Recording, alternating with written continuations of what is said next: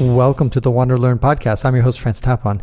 This is a mini episode brought to you by my sponsors at patreon.com/ftapon. Go ahead and join and get some rewards there.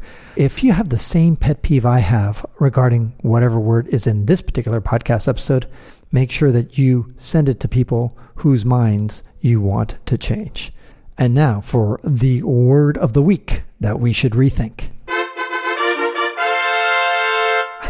I always hear people say things like, oh, I don't like to take those things because it has so many chemicals. Oh, those products have so many chemicals. Oh, don't put that on your salad. It's got a lot of chemicals. Or those packaged foods have a lot of chemicals. I know. Sometimes just to annoy those people, I'll say, you know what? I'm going to drink a chemical with 2 hydrogens and 1 oxygen. Watch this. Glug, glug, glug, glug, glug, glug. It's got a lot of chemicals, a lot of hydrogen, a lot of oxygen, all mixed into making H2O. Everything has chemicals. Come on.